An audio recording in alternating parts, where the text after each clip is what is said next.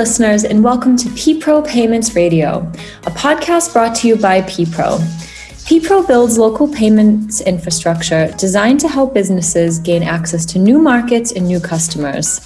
PPRO powers local payments for PSPs, banks, payment gateways, and enterprises with payments platforms. My name is Megan Johnson, your host of Payments Radio, and today I have the pleasure to chat with James Booth, VP Head of Partnerships EMEA at PPRO, and Tristan Chapani, VP Partnerships Head of APAC at PPRO. So today we're going to get the PPRO perspective of all things to do with 11/11, Singles Day, and looking a bit further into what the future holds for these large e-commerce shopping events. Yeah, so welcome, James and Tristan. Very, very happy to have you on today's episode. Thanks for having us on today, Megan. It's great to be back on the podcast. Yeah, this is going to be a great discussion. I'm excited for this. There are some wild numbers coming out of all of these campaigns. So looking forward to this discussion. Yeah, I mean, it is the season. Our last Payments Radio episode focused on Pink Friday, an initiative happening within Western Europe. So it's always good to get the global perspective. And yeah, we know that kind of 11/11 is really the foundation and kind of one of the catalysts for a lot of these different days that we're seeing pop up all around the world. So let's get into the meat of things. So what is 11/11 for those of us who may have heard of it but aren't entirely familiar? What's the meaning and what's the origin?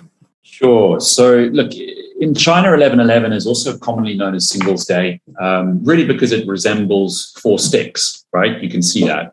And it's a term commonly used to reference single people, bachelors, bachelorettes.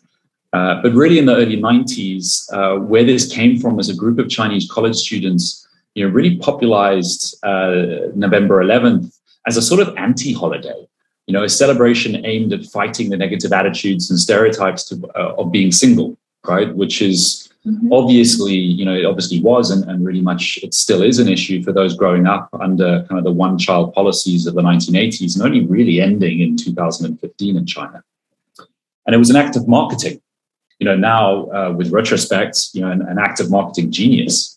The Alibaba chairman and CEO, Daniel Zhang, chose this little known holiday to market one of Alibaba's new business units at the time called Tmall, which was an internal, domestic Chinese-focused marketplace, and really encouraging single people to treat themselves and buy something on this day. But then, it went global in 2010. And the 11/11 shopping festival, really just started with 27 merchants on the marketplace, and it grossed less than 10 million in sales. You contrast that to this year, they had about 290,000 brands participating in this year's event. That includes actually 39,000 international brands. And a statistic that I would love to see, and I was trying to find, but because a lot of these brands and companies are, small to medium-sized businesses, Alibaba themselves estimate around 65%. I would love to see the statistics about the number of millionaires that were created just in the first hour, hell, just the first 10 minutes of the event. Yeah, that's it's very interesting. I mean, I wasn't aware that it dates that far back. James, I mean, is there anything in Europe or the UK that comes close to the scale in your opinion? No, in my opinion, there's nothing really that comes close to the scale. I mean, obviously, the closest event or the closest sales day would be Black Friday and Cyber Monday, which in itself is still a massive sales day for a lot of Western brands. And it's quite global in its nature.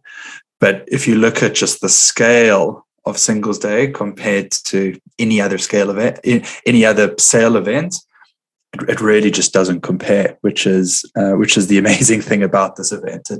It really has just eclipsed any other sales event in the world. And it's starting to become more popular in other regions, not only in China, but we're even starting to see other brands outside of Chinese brands and the Tmall platforms. And we're starting to see a lot of these sales days, even just happening on standard Western brands, in Europe, in Africa, and in other regions, which is quite amazing to see.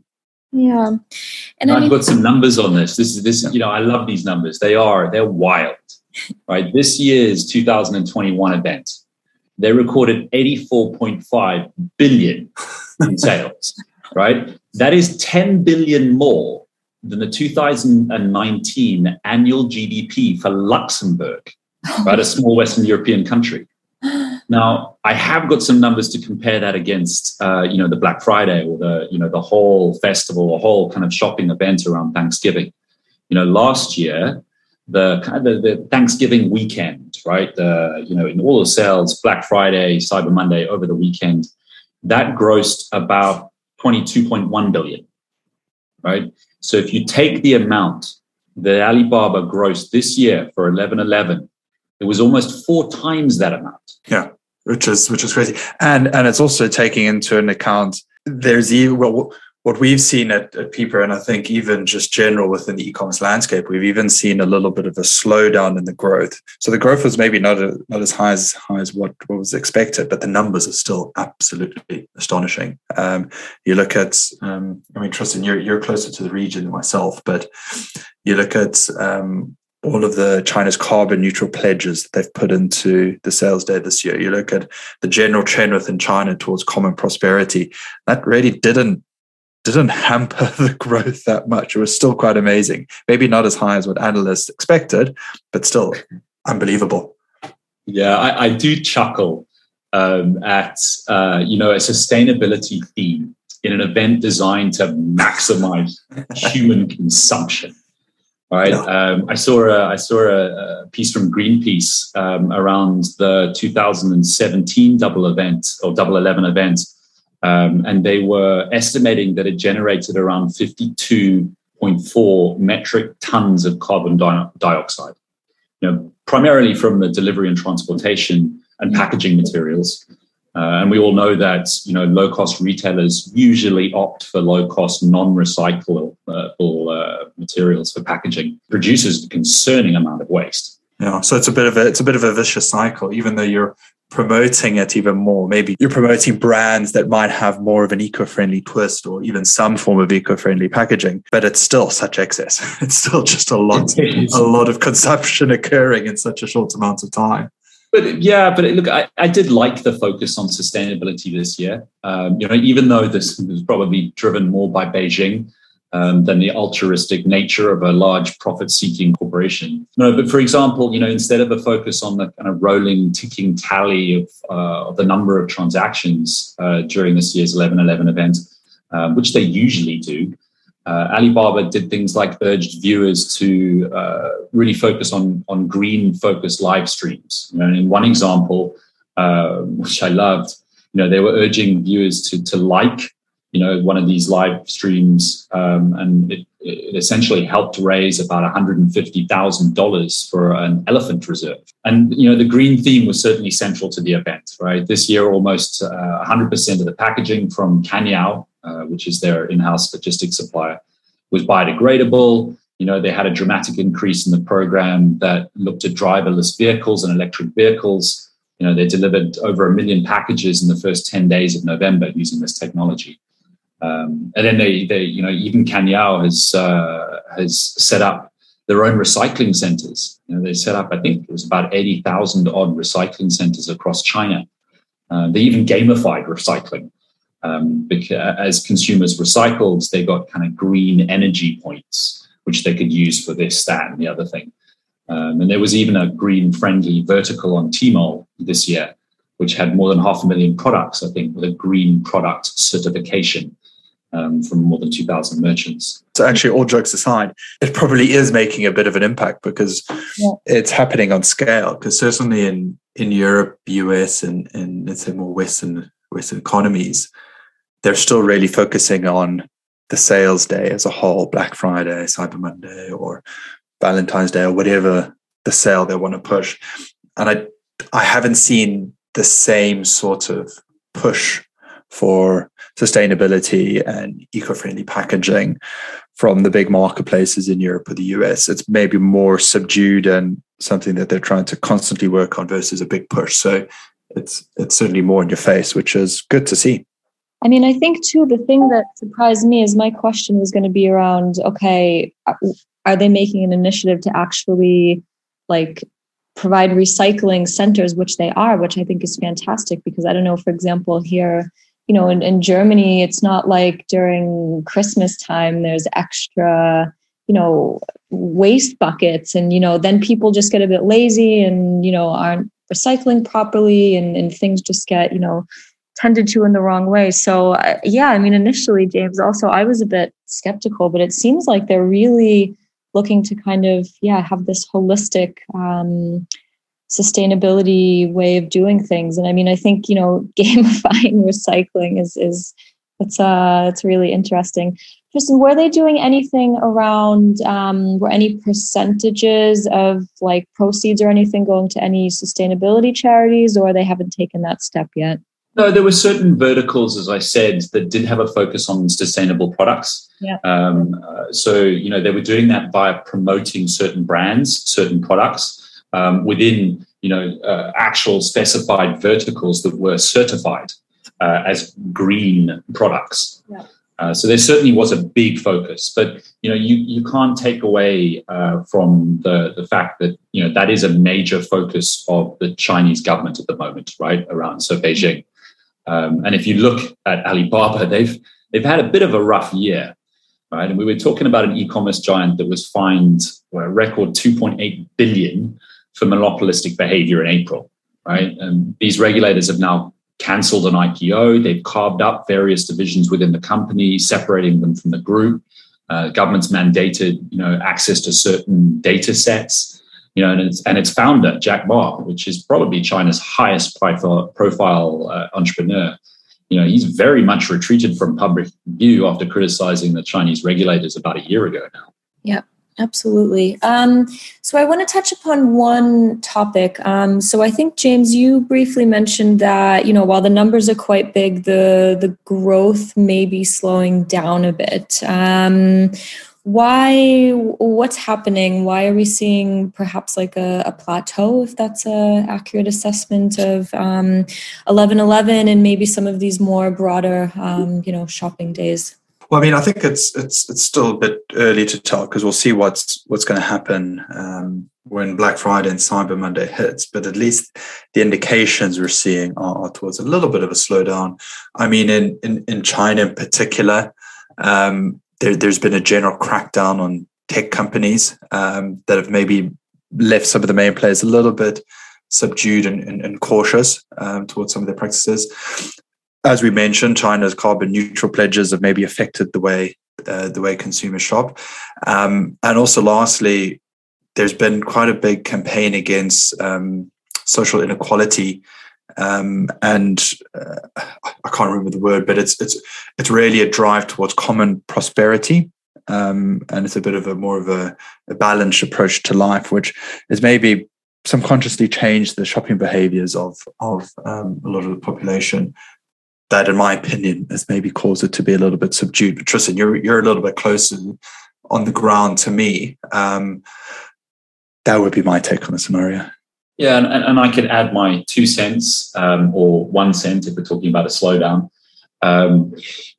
You know, Alibaba's 11/11 has really become like a closely watched gauge of consumer sentiment in China now, right? It's the world's second largest economy.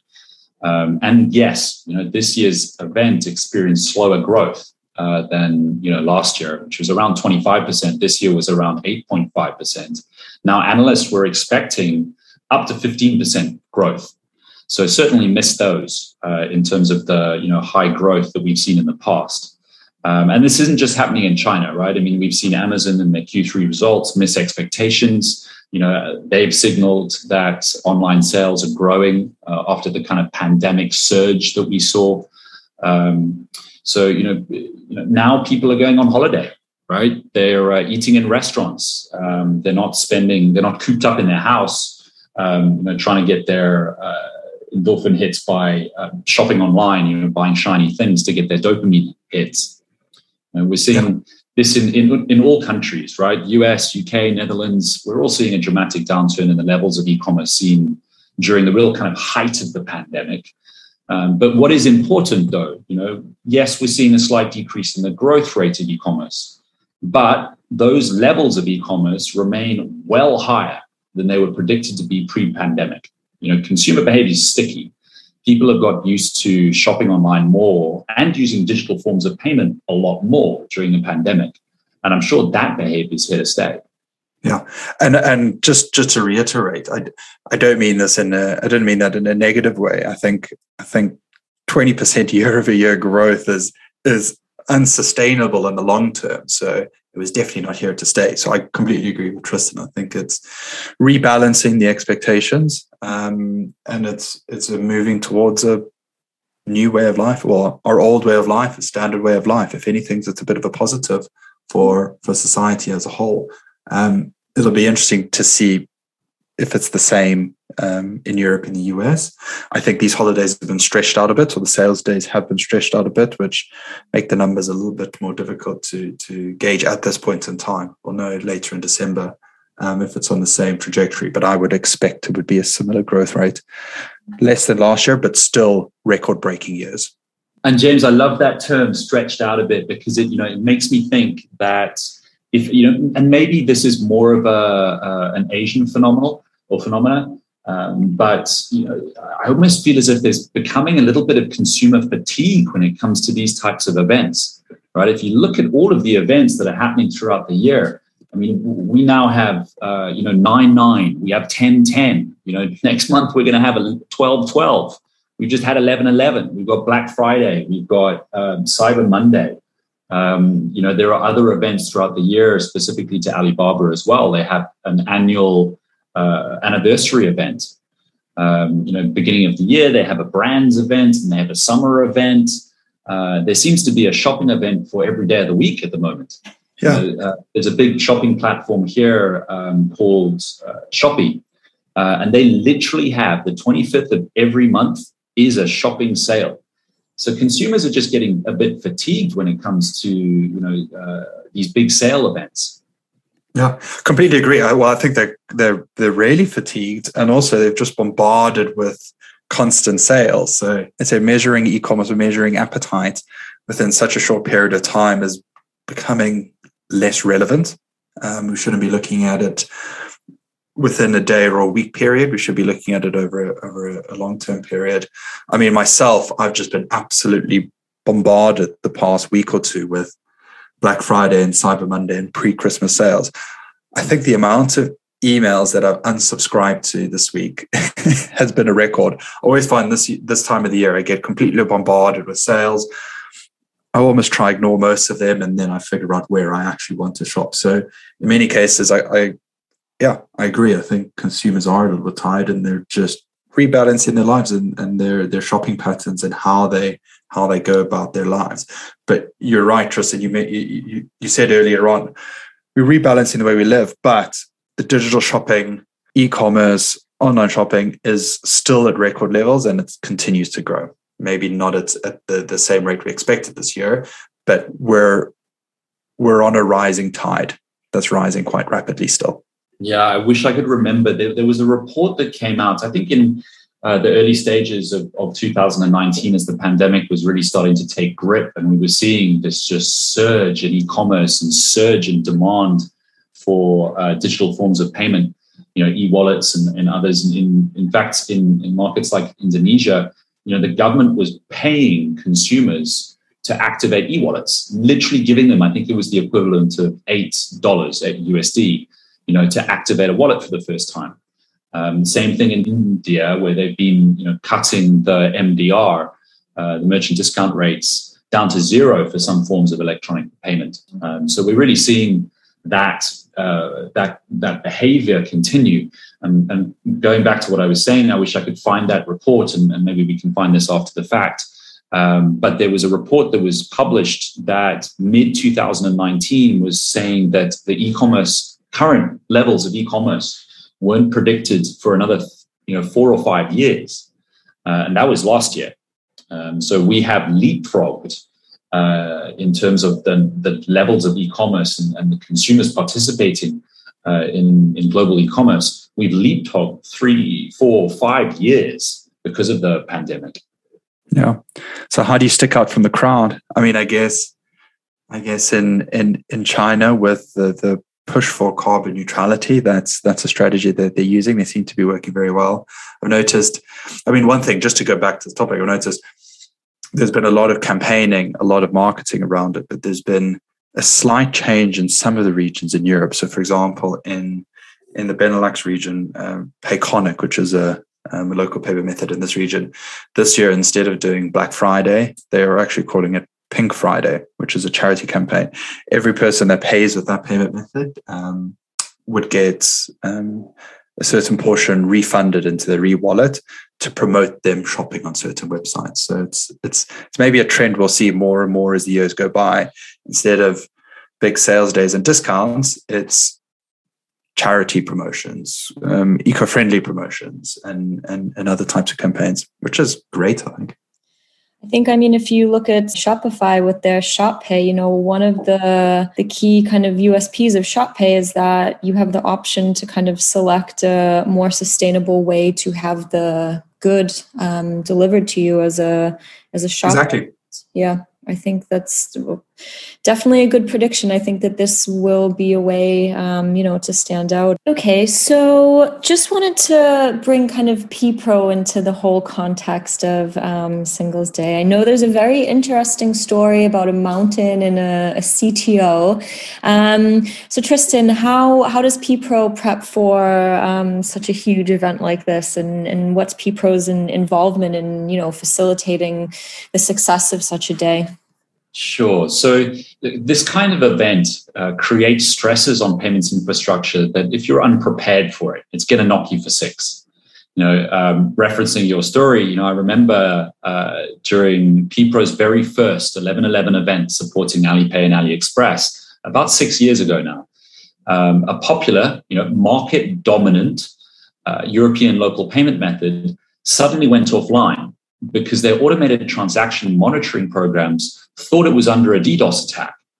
We had to literally get a CTO down from a mountain into the office to go and fix their systems.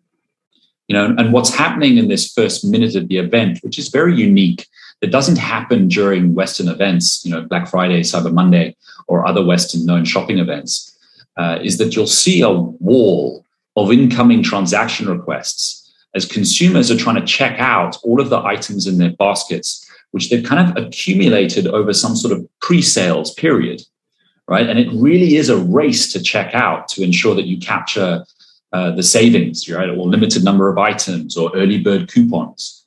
In 2019, this hit an eye-watering 544,000 transactions a second at peak.